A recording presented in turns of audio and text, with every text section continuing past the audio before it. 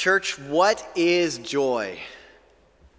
Joy can be hard to put into words, but when I say joy, I can imagine, or at least for me, the thing that runs through my head is that song. I've got the joy, joy, joy, joy down in my heart. Where? Down in... If we were in church together, there would be a rippling of people who would start to join in. Maybe you're doing that now at home. Maybe this song is now stuck in your head for the rest of the day. But what is joy? Joy, when most people talk about it, they compare joy to happiness. Joy versus happiness, what's the difference? And when comparing the two, someone I was reading this week put it like this. They said, joy is a state of being rather than an emotion. A state of being rather than an emotion. By referring to joy as a state of being instead of a feeling, it transforms the word, solidifying it somehow, making it a mindset that we can hold onto during the swing of feelings we will experience in our lives.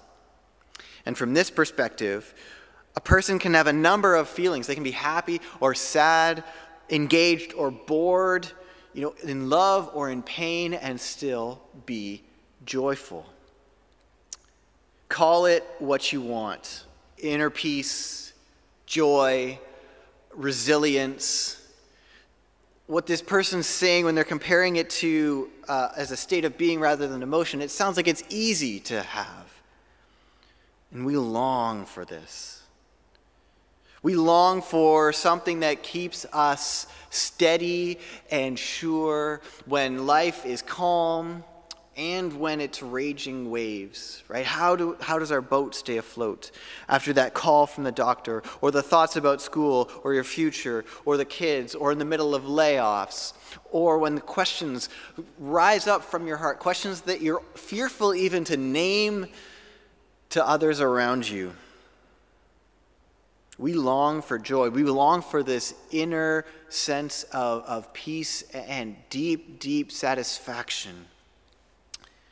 And Jesus teaches here that the gospel actually has the power to create this in us, that we will be living in a continuous state of joy no matter what season of life we find ourselves in, no matter what questions are rising up from our hearts. The gospel enables us not just to live for joy, but to be driven by it.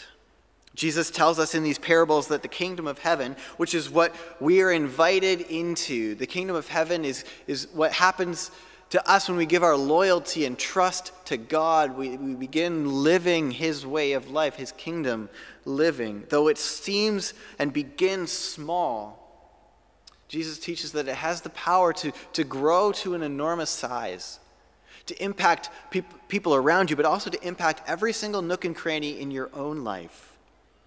And discovering this, living in this way, gives us a deep and lasting joy, drivenness by joy. How does this happen? Well, Jesus says that to get this, we need to search for it. We need to be captured by it when we find it. We need to give up everything to have it. And we need to let it continue to change us. So 4 things this morning that we'll look at. We need to search for it, be captured by it, give up everything when we found it, and let it change us continually. So first, we must search for it. If we look at the parable of the treasure in the field, or the parable of the merchant with the fine pearls, we see that in both of these parables, Jesus tells us about the hiddenness of God's kingdom. There's a sense that the beauty of the good news, right, that we are saved by grace through faith in Christ, that good news has to be found. It has to be searched for. Right? In the first parable that we read about the treasure in the field, we see that the treasure is found almost accidentally. We're not told how intentionally this farmer was going after this treasure, but it's almost stumbled upon. In the second parable, the pearl is something that's being sought after. But in both of these parables, the treasure of the gospel is something that they are on the hunt for. We may think that these two men are the odd ones out, But in fact, what Jesus is saying, is teaching in these parables, is true of all people, everyone. Everyone is searching for treasure. An author named David Foster Wallace once talked about this idea that everyone is searching for treasure, for their treasure. But instead of using the word treasure, he uses the word worship. Because often when we say worship, we think of singing or songs that we sing on a Sunday. But this author, David Foster Wallace, actually uses it to describe worth, what we give our worth to, what we give worth to in our lives. And he put it like this. He said, "In the day-to-day trenches of life, there's no such thing as not worshiping. Everybody worships. The only choice we get is what to worship. If you worship money and things, if they're what you tap real meaning in life, then you will never have enough, never feel you have enough. Worship your own body and beauty, and you will always feel ugly. And when time and age start showing themselves, you will die a million deaths before they bury you." And so what David Foster Wallace is saying with this is that he's putting everyone in Jesus' parable and saying everyone is searching for treasure. Everyone is giving worth to a treasure in their lives. The only choice we get is what that treasure is. What do we worship? The difficult thing is that we live in a place, in a culture, where we're constantly being tempted to find treasure in the wrong places. A little while ago, there was a man named Alexis de Tocqueville, and he was a French guy who came to the United States and wrote about what he called a strange melancholy. That's the words that he used. Melancholy means sorrow. A strange melancholy that haunts us in the midst of abundance. He wrote this because he saw often how people saturated in North American culture, he wrote this because he saw that often people in North America who are saturated in this culture, we find treasure in what he called incomplete joys. An example of this I'm reminded of, it comes from an interview that I read a little while ago from New England Patriots quarterback Tom Brady. This was a little while ago, but he'd won 3 Super Bowl championships and was touted as one of the most talented athletes of his generation. And he out loud in an interview with ESPN said, "This can't be all there is." We look at Brady and we say, this guy has everything. He's talented. He has won championships. He is rich. He is famous. And in the midst of all of that, he says there's got to be more. It's an incomplete joy. Or comedian Jim Carrey, who says to everyone, he says, "I wish everyone could experience being rich and famous so they would see that it isn't the answer to anything. It's an incomplete joy, and it leaves us searching." As Christians, we have to look in the mirror. For our call to confession, we read of Jesus' summary of the commandments. And the first commandment, "You shall have no other gods before me," is a commandment about worth. It's a commandment about treasure. It's a commandment that we all break. All of us. And so the question isn't, do I have other gods before God, but which ones sneak up there? Do we examine ourselves? Do we ask ourselves, what incomplete joys am I buying into? Congregation, can we find ourselves in Jesus' parable this morning? Can we see that the Apostle Paul in this Romans 8 passage is writing to us, just as he is writing to Roman Christians as people who must repeat over and over and over again and rehearse in us over and over and over again the truths of the gospel? We are, as the great hymn says, we are all prone to wander. Lord, I feel it, prone to leave the God I love. We're searching. We have both found treasure and we are searching for treasure constantly in our lives. But how then does the gospel become an ultimate treasure in our hearts? How does it become the thing that leads us into a deep joy? Well, we have to be captured by it. We've all found ourselves wrestling with this before. We think to ourselves or out loud, questioning things like, am I a Christian? How do I know that I'm a Christian? I mean, I grew up as a Christian, and I believe in God and I love Jesus, but how do I know that I'm really a Christian? How do I have assurance in this? One of the ways is to answer the question, does the gospel capture you? Does it captivate you? Does the beauty of Jesus knock your socks off? And I mean that, seriously. In these parables, look at these people who, the farmer and the merchant, they have found treasure. And they know it's treasure because they've been completely captured by its worth. Nothing else matters. I remember one time when I was younger, I had a rock collection growing up, and so I remember one time we went camping somewhere near Bancroft, Ontario, which is, there's a lot of, mining or whatever that goes on there, and there was a rock store there, and basically this guy had in his backyard of the rock store, he had, people dump truckloads of rock that they'd mined from around the area, and he would, for a certain amount he'd charge you per weight. So you'd get a bucket and you'd go out and you'd find and collect rocks, and then he'd charge you based upon weight. And I can remember that we had to go and search for these rocks. And I remember one time I found one that was shiny, right? It was small, it was shiny, it was like a deep red color, and I knew just by looking at it, I could tell, I was captured by it, that it was worth something. But we didn't just stop there. Like, I took it and we examined it, right? And I took it to the expert, the professional, and I said, what is this rock? Can you help me identify? Is it worth something? Is it valuable? It looks like it's valuable. Is it really valuable? And I discovered that yes, it was. It was a treasure. It was a valuable rock.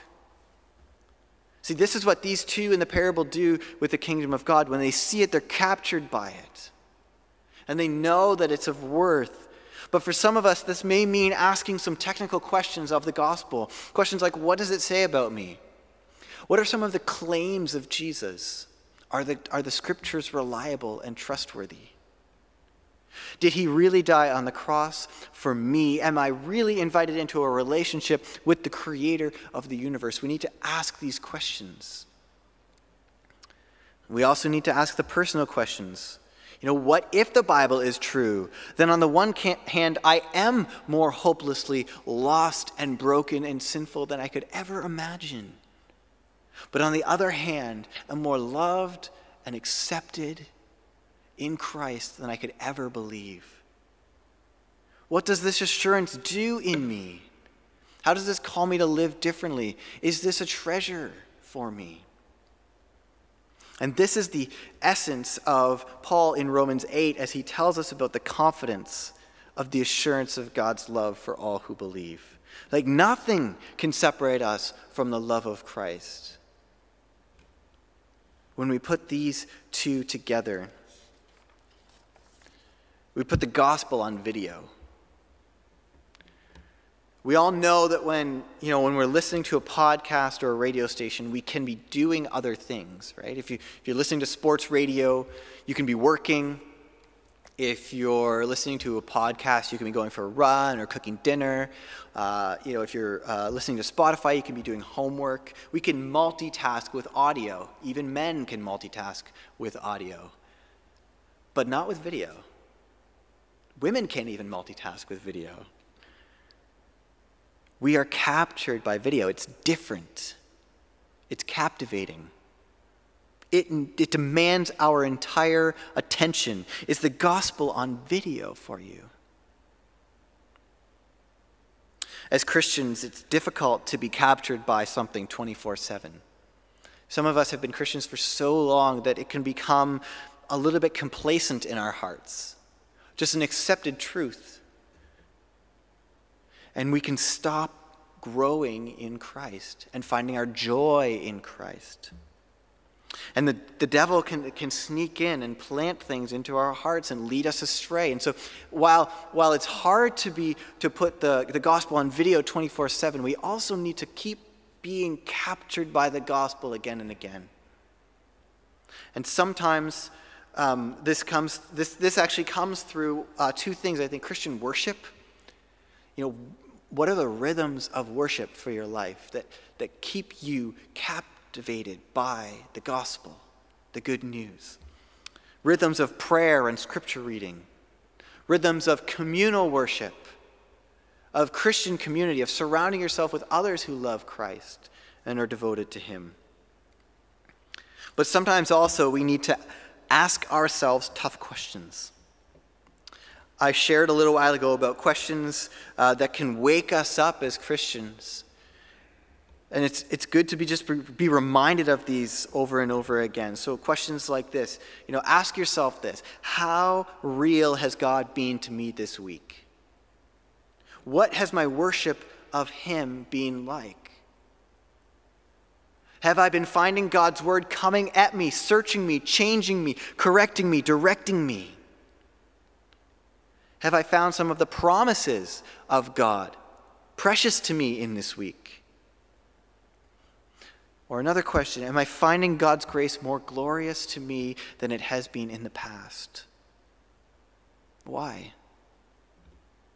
These are questions that help shake us from having the gospel on audio to video and move us to find joy not in incomplete joys, but in Christ as the complete joy. This is grace treatment, though. We have to remind ourselves that asking these questions and answering them in troubling ways, maybe for some of us, it doesn't mean that we are bad people. It doesn't mean that we're evil. What these questions are opportunities of grace, opportunities for us to participate in the grace that God gives and lavishes upon us.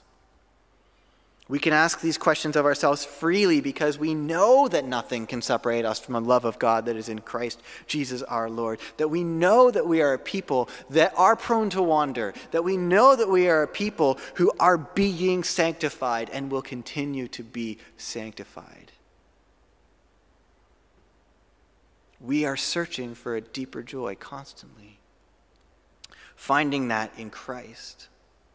And so to be filled with the gospel joy, we must be captivated and captured by the gospel.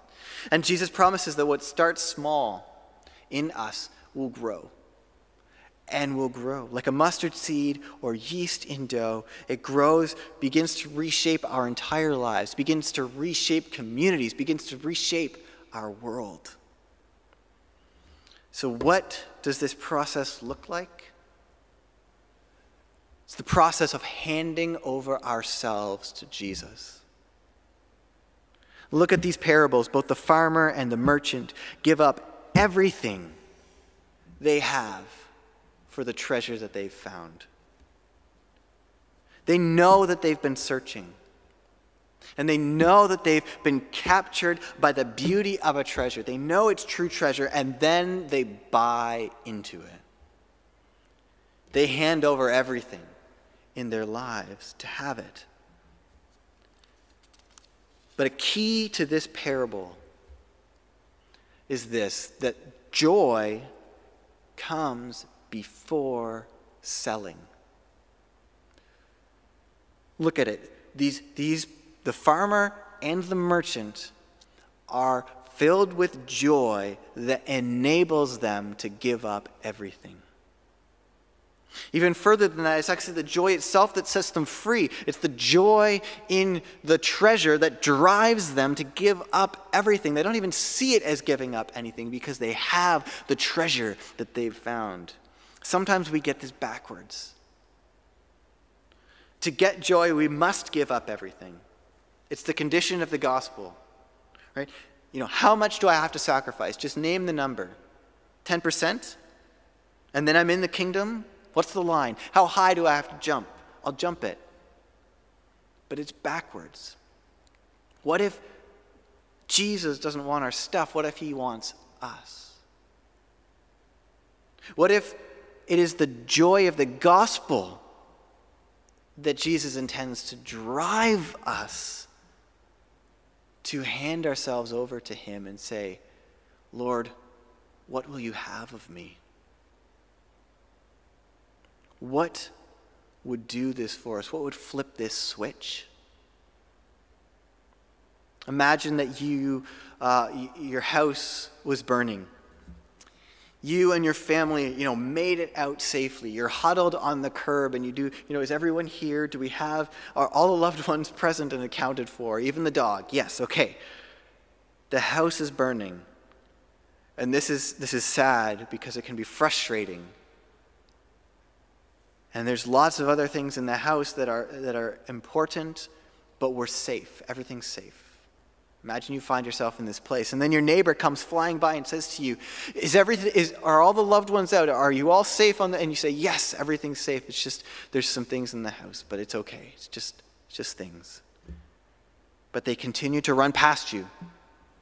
And your neighbor runs into the house, the burning house, and dies in the flames. Right? You look at this neighbor and you think, why? Why would someone do something like that? What a tragic waste of a life. But on the other hand, what if your house was burning and your child or your parent was stuck inside and your neighbor, you're overcome with emotion and standing on the curb and your neighbor comes up to you and says, what's wrong? You say, well, my child, my daughter, my parent, my husband is in the flames and we don't know where they are, but they're somewhere in the house, and your neighbor comes flying by and runs into the house and saves them and dies in the process. That would change things for you.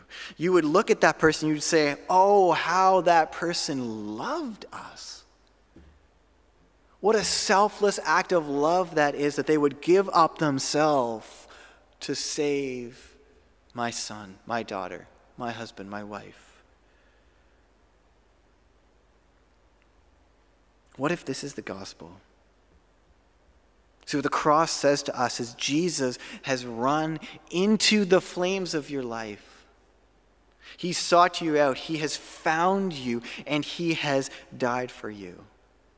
And he says to us, I am God. I've come to find you. I am God, come to save you and to change your life. I have emptied myself of joy so that you may have it in abundance.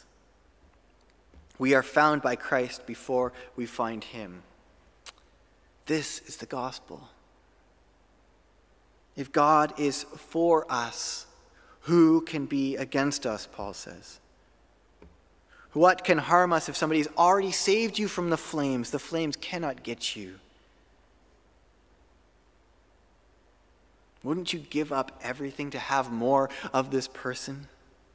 As the great preacher Charles Spurgeon says, you must keep all earthly treasures out of your heart and let Christ be your treasure and let him have your heart. Lastly, we must let it change us and shape us. One commentator put it like this: it isn't enough to say we are nothing. We have to live as Christians too. We can't just fall on grace. Our lives have to change. Our lives have to reflect the goodness of the gospel, of the way that Jesus calls us to live, of his law. We have to be obedient to God. This is all the point of the parable of the nets, right? That there is a righteousness that should define Christians. But notice how David puts it in Psalm 119. He doesn't say, your statutes and laws make sense to me. therefore I obey them. He doesn't say, your statutes and laws are good for everyone, therefore I obey you. No, what he says is, your law is wonderful to me. Your statutes and your laws are wonderful to me. Why are they wonderful to him? Some of the things that God asks us to do are difficult, are hard. They rub us the wrong way. They can be uncomfortable. How is it wonderful for David? Because God is wonderful to him. God is everything to him, so his law is everything to him. David's joy in God drives his obedience. And so it should be with us. Our joy drives us to be changed by him continually. Church, see Christ as everything. Fall on him, and you will receive from him a joy that is unshaken because of the cross. Because our hope is secure. The game is over and we win in a buzzer beater. Nothing can separate us from the love of God that is in Christ Jesus. See Christ as everything and obey him. And it will lead us into a deeper joy still. Let's pray together. Father God, we praise you for being who you are, for coming to us in the flames of our lives, for raising us up from the ashes, for giving us new life, new hope. God, this gives us joy. And so we pray for boldness as we seek to treasure you above all things, as we rid ourselves of the incomplete joys of our lives. Father, would you send your Holy Spirit into us, that we would be captivated by the gospel, put it on video in our lives. And Father, may we please you in all that we do. May we find joy in obedience because of what you have given to us in Christ. So we pray this in the powerful name of Jesus. Amen.